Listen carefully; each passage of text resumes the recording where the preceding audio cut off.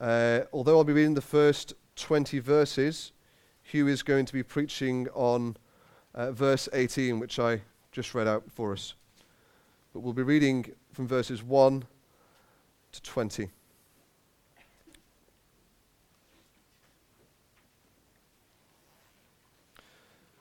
The vision of Isaiah, the son of Amoz, which he saw concerning Judah and Jerusalem in the days of Uzziah, Jotham, Ahaz, and Hezekiah, kings of Judah. Hear, O heavens, and give ear, O earth, for the Lord has spoken. Children have I reared and brought up, but they have rebelled against me. The ox knows its owner, and the donkey its master's crib, but Israel does not know. My people do not understand. Ah, sinful nation, a people laden with iniquity, offspring of evildoers, children who deal corruptly. They have forsaken the Lord.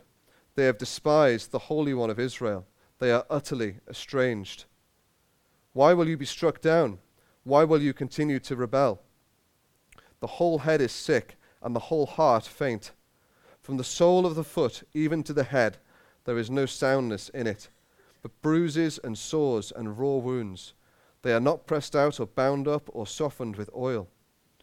Your country lies desolate. Your cities are burned with fire. In your very presence, foreigners devour your land. It is desolate, as overthrown by foreigners. And the daughter of Zion is left, like a booth in a vineyard, like a lodge in a cucumber field, like a besieged city.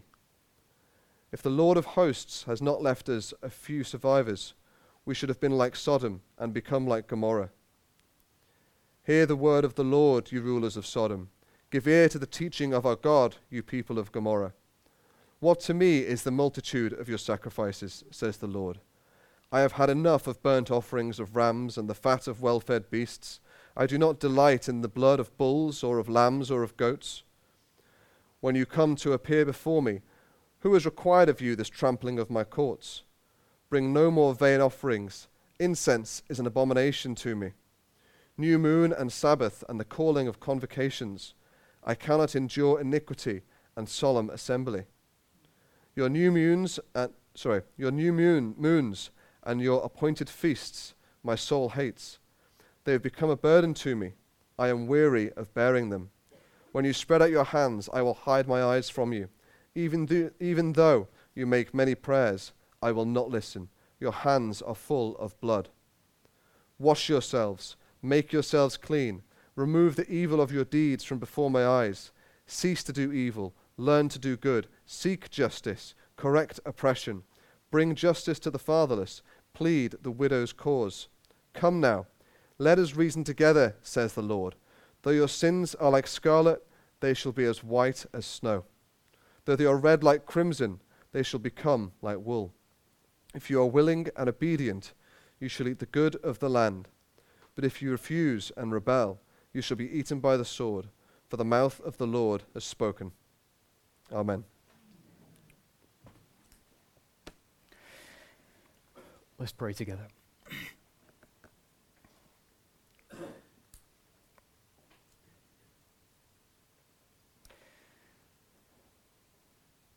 Our Heavenly Father, we pray that as we come to your word now, you would make us able and willing to receive and to obey your word. We need your help, and we pray that you would give it to us. In Jesus' name, amen. Sir Winston Churchill was once asked to list the qualifications needed to succeed in politics. He answered, the ability to be able to predict what is to happen tomorrow and the next week and the next month and the next year, and the ability afterwards to explain why it did not happen. Politicians aren't prophets, are they? But Isaiah was. And as you heard from our reading, Isaiah was certain of this. God wanted a word with sinners. If you're here and you're taking notes and you're looking for a sermon title, that would be it today. God wants a word with sinners. Now, before we come to Isaiah 1:18, just a few clarifications. This message is going to be a one-off. I hope we will walk through this mesmerizing prophecy together as a church one day, but that day is not today. Next Sunday, Lord willing, we'll be starting a series in the book of Esther. But having finished Ephesians last week, I thought that we would do well to just take one Sunday to catch our breath a little bit. And the best way to do that is by looking at a verse, looking at a passage that is full of the gospel of Jesus Christ. And Isaiah chapter 1 verse 18 fits that bill. It says, "Come now, let us reason together, says the Lord. Though your sins are like scarlet, they shall be as white as snow. Though they are red like crimson, they shall become like wool." And those words concerning God's saving grace were perfect words for the prophet Isaiah to relay. You remember Isaiah's name means Yahweh is salvation. And Isaiah had come to realize just how much he and just how much his people needed God's sovereign grace. I wonder if you remember his story. That in the year that King Uzziah died, around 700-ish BC, Isaiah saw the Lord sitting on a throne, high and lifted up, and the train of his robe filled the temple. Above him stood the seraphim. Each had 6 wings. With 2 he covered his face, with 2 he covered his feet, and with 2 he flew. And one called to another and said, "Holy, holy, holy is the Lord of hosts. The whole earth is full of his glory." And the foundations of the thresholds shook at the voice of him who called, and the house was filled with smoke. And Isaiah said, "Woe is me, for I am lost, for I am a man of unclean lips, for my eyes have seen the King, the Lord of glory."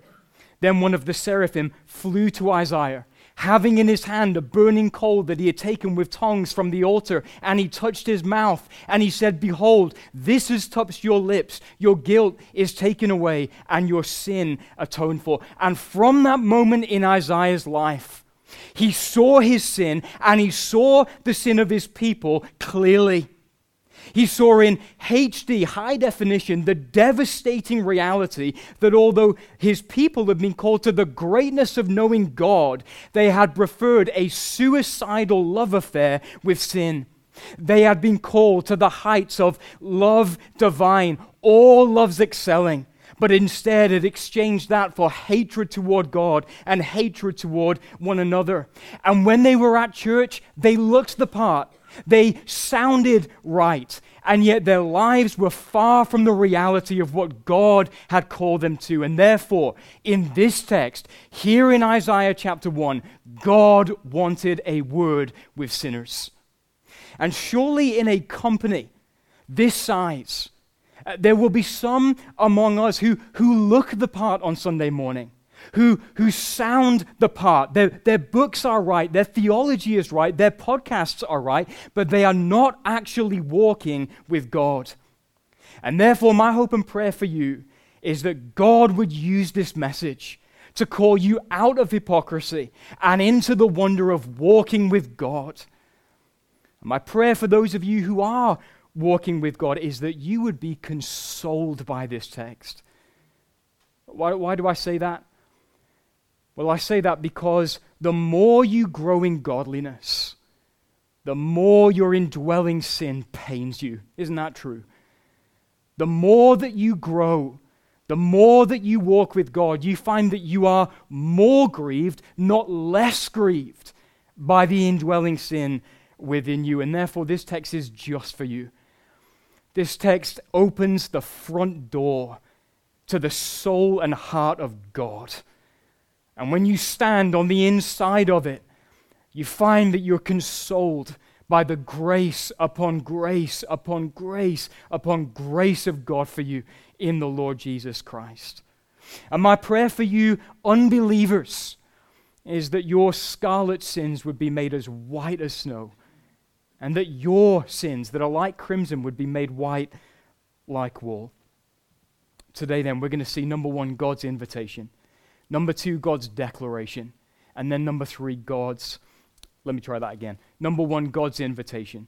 God's revelation. And then third, God's declaration. Number one, God's invitation. Look at verse 18 again. It says, "Come now, let us reason together, says the Lord." Now, before we look at that gracious invitation in the eye, we need to remember the one who made it. Come now, let us reason together, says the Lord. Specifically, here in Isaiah chapter 1, the offended Lord. The Lord whose eye had seen Judah and Israel fashion idols. The Lord whose ear had heard the shrieks of widows and foreigners as their blood was shed. Whose hand had cradled the mangled corpses of children in Jerusalem and carried their souls to heaven. Whose tongue had gifted the law that had been burned in the fires of human pride. That Lord, that God, that sovereign is the one who said, "Come now. Let us reason together. Come now, let us work things out between us. Come now, let us iron things out in our relationship." And how could that be? Because this God is a God of grace. This God is the God of all grace. This God is the God of grace upon grace. Think about it, friend. Did this God need anything from the people that he was inviting here? No. And had he roared like a lion against their sin? Yes. Nevertheless, he says, "Come now. Let us reason together." The God of Isaiah chapter 1 is merciful and gracious, slow to anger, and abounding in steadfast love and faithfulness. That's why you can hardly read of God's judgment in the Bible without there being a gracious invitation either before it or after it. Just bear with a few examples for a moment. Psalm 50. Psalm 50 is a psalm of judgment. Psalm 50 is a psalm where God drops the hammer on a people who thought they could bribe God.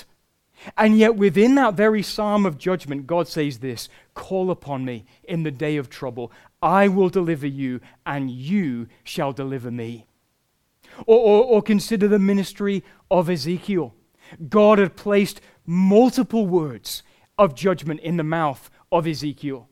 And yet what does God say in Ezekiel 33 verse 11? "As I live, declares the Lord God, I have no pleasure in the death of the wicked, but that the wicked turn from his way and live. Turn back from your evil ways, for why will you die, O house of Israel?" Or how about this prophecy here of Isaiah 45? God says, "Turn to me and be saved, all the ends of the earth. For I am God, and there is no other." God's invitations advertise his grace. God's invitations advertise his grace. In the months leading up to our wedding, I was busy on the weekends getting our first home ready, and that involved a number of trips to IKEA. And I remember driving out of one IKEA one Saturday afternoon, and I saw one of those huge IKEA billboards. It had this beautiful chest of drawers pictured somewhere in the middle, and then next to it was text that said, "Chest of drawers, £69, we pick, deliver, and assemble for you." And I remember thinking, that's a really good deal. £69, we pick, deliver, and assemble for you. Okay. But because I was in traffic, I had time to read the small print at the bottom. And the small print at the bottom said, the £69 does not include picking, delivering, or assembling. And you know as well as I do that in our world, what sounds good can often be too good to be true.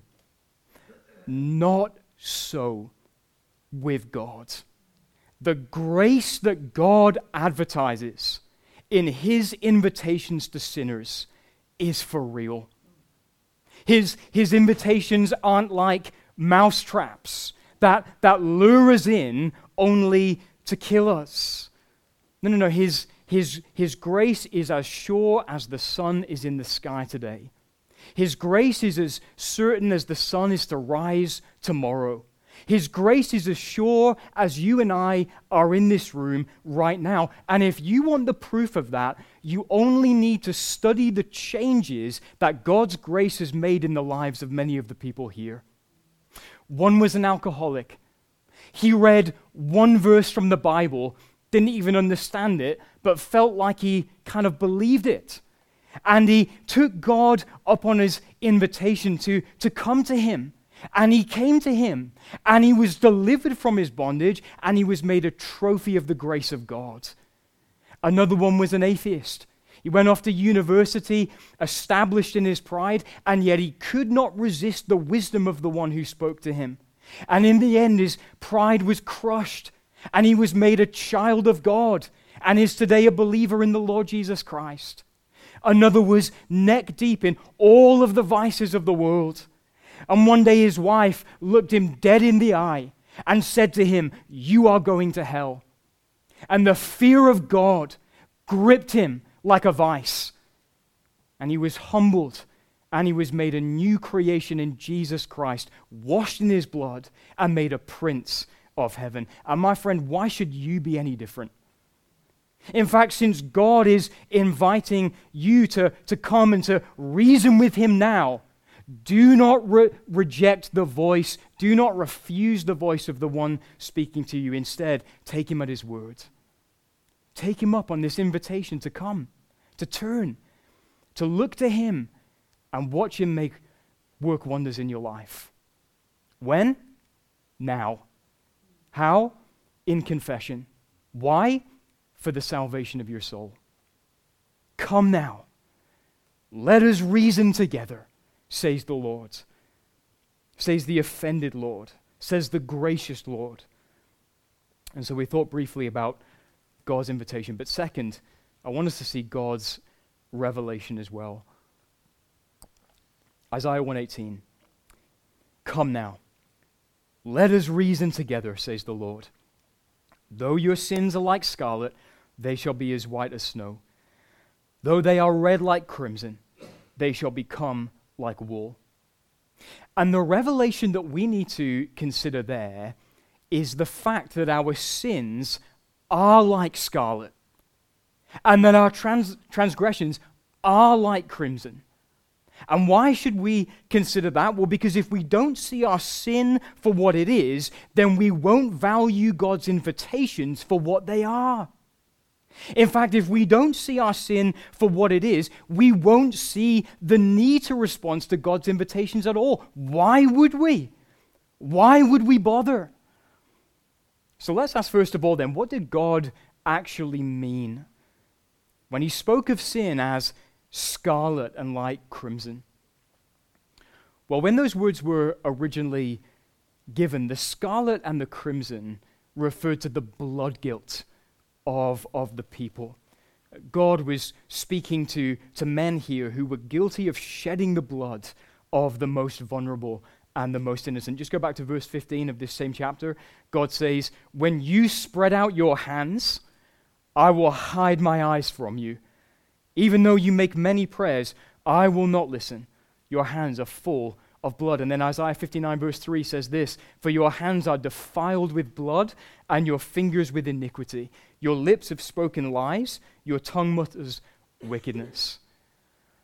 And so friends, do you see this? Here was the people who had been called to be a blessing to all the peoples of the world who were murdering their own.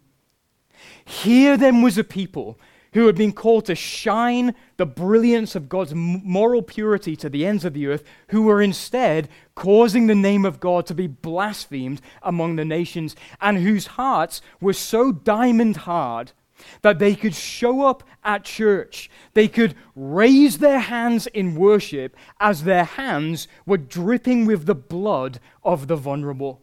Now, even in our crooked and perverse generation, my guess is most people, your average person on the street, would hear that and say, that's a problem. But our hands are unclean too.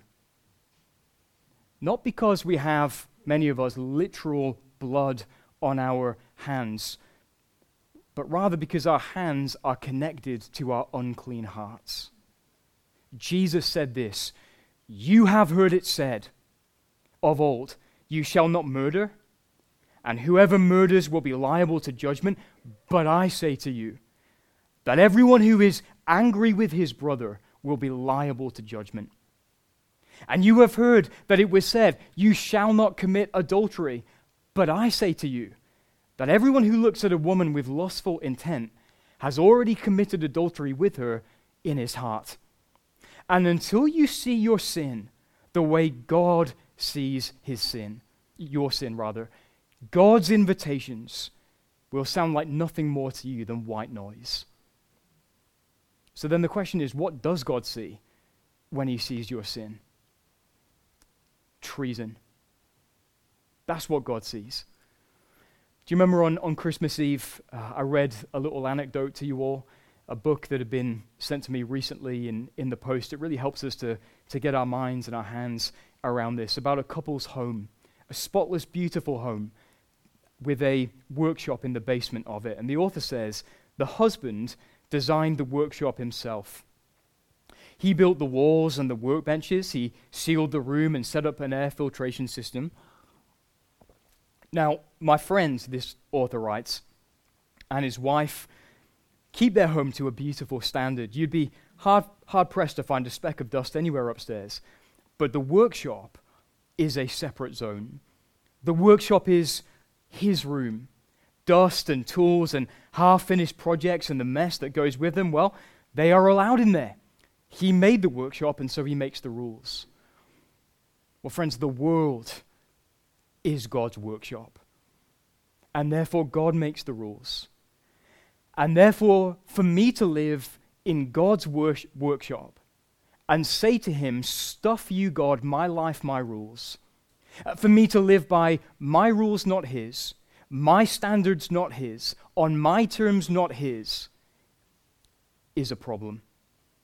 It is rebellion. It is high-handed treason. And I said to you on Christmas Eve, it would be no different to me just walking into your house with paintbrush in hand, repainting your walls, moving all your furniture out, moving all of my furniture in, bordering a bedroom up here and an office wall in there, pouring gravel all over your garden, driving my car onto it, and then feeling bothered that you're still hanging around. And that's the revelation that we need in order for God's invitations to sound like the music of heaven. So friend, do you see it yet? Do you understand that when we talk about sin, we're not just talking about occasional deeds that you kind of regret a little bit and wish that nobody saw? Are you able to see that your biggest problem in life is not your vocation or your location, but your opposition in the face of God? And until you see that, friend, you have not taken one step toward the kingdom of God. Not one. So we've thought about God's invitation, God's revelation, and lastly, we're going to see God's declaration. Let's come on to the good news. Verse 18. Come now, let us reason together, says the Lord. Though your sins are like scarlet, they shall be as white as snow. Though they are red like crimson, they shall become like wool. And the gospel declaration for us to consider there for a moment is that though our sins are like scarlet, they shall be as white as snow. That though our sins are like crimson, they shall become like wool. You see that, friend? When God wants a word with sinners, that is what he wants them to know. That no matter what skeletons are in their closet or how many skeletons are in their closet, and no matter what their eyes have seen, no matter what their ears have heard, what their tongues have spoken, what their hands have stolen, how their fists have injured, where their feet have gone, where their minds have gone, what their hearts have loved, though their sins are like scarlet, they shall be as white as snow. And though they are red like crimson, they shall become like wool. When God speaks to sinners, yes, he will convict them of their sin. His voice will make them feel sometimes like they are being held over hell. But God will also declare to them the good news of his cleansing grace. The book of Micah is an amazing example of this, loaded up to the heavens with words of God's judgment and wrath and fury against the sin of men. And yet it ends like this: who is a God like you, pardoning iniquity and passing over transgression for the remnant of his inheritance? He does not retain his anger forever. Why? Because he delights in steadfast love. He will again have compassion on us. He will tread our iniquities underfoot. You will cast all our sins into the depths of the sea. You will show faithfulness to Jacob and steadfast love to Abraham, as you have sworn to our fathers from the days of old. And you remember how the psalmist put it? As far as the east is from the west, so far does he remove our transgressions from us. That is good news. And why would God do that? Because God is love. Because God delights in steadfast love, which means that God loves you. You. That's why he invites you here in Isaiah chapter 1. But then the question is how? How could God do this? How could God take scarlet sins and make them as white as snow? How could God take crimson crimes and make them as white as wool? And we know the answer, don't we? It is through the scarlet blood of Christ. It is through the crimson stream that poured forth from his sacred head and hands, feet and side. You see, friends, if God just simply forgave sin, he would be an unjust monster. But God can be just and the justifier of the one who has faith in Jesus. Why? Because Jesus bore our sins in his body on the tree. Before the foundation of the world, the Father said to his Son, "Son, behold my elect people, my chosen ones from every tribe and tongue and nation. They will exchange the truth about me for a lie. They will worship created things rather than me, the Creator God. They will prefer unclean garments to the linen of heaven. They will break my law. They will curse my name, but I will have them. O Son, will you bear their sorrows? Will you lift their burdens upon your shoulders? Will you die in their place?" And the Son said to his Father, "Father, I will make myself nothing and take the form of a servant. I will become obedient to the point of death, even death on a cross. And when my body is suspended between heaven and earth, hurl the full weight of your wrath at me. Roll your thunder over my head. Launch your lightning bolts at my body. Roar in fury and throw your justice upon me like meteors. Write my name over their record of wrong. I will pay their debts. I will right their wrongs. I will shed my blood, and their crimson crimes will be made as white as snow and become like wool. I will die for them. I will rise for them. I will ascend to this place and bring the innumerable host with me, that they may see me and the glory that you have given me, because you have loved me." And he did. And if you're here today and you are not yet a Christian, after all of this, come humbly to the cross of Jesus now. And place your scarlet hands underneath his cleansing flow, and your hands will be made as white as snow. I beg you to place those crimson transgressions beneath his cross and watch his blood make them like wool and take away the stain on them. Do not disbelieve but believe, for all things are possible for the one who believes. And friends, I say this from experience. This is no theory for me.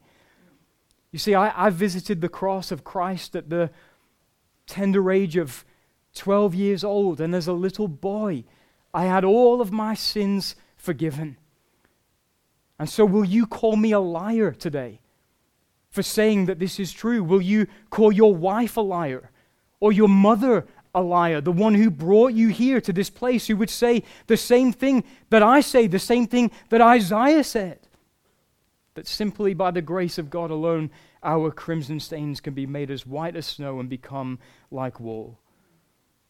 And friends, to those of you who have done that, to those of you who are believers, let me exhort you, come to the cross all over again.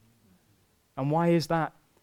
Well, because the cross that saves you is the cross that sanctifies you. You see, when you look up at the cross and you see sorrow and love flow mingle down, you hate your sin in the way that you ought to hate it, because you see him and you think, that's what my sin did to my Savior. How could I have anything more to do with it? How could I not want to bind it with cords and throw it overboard altogether?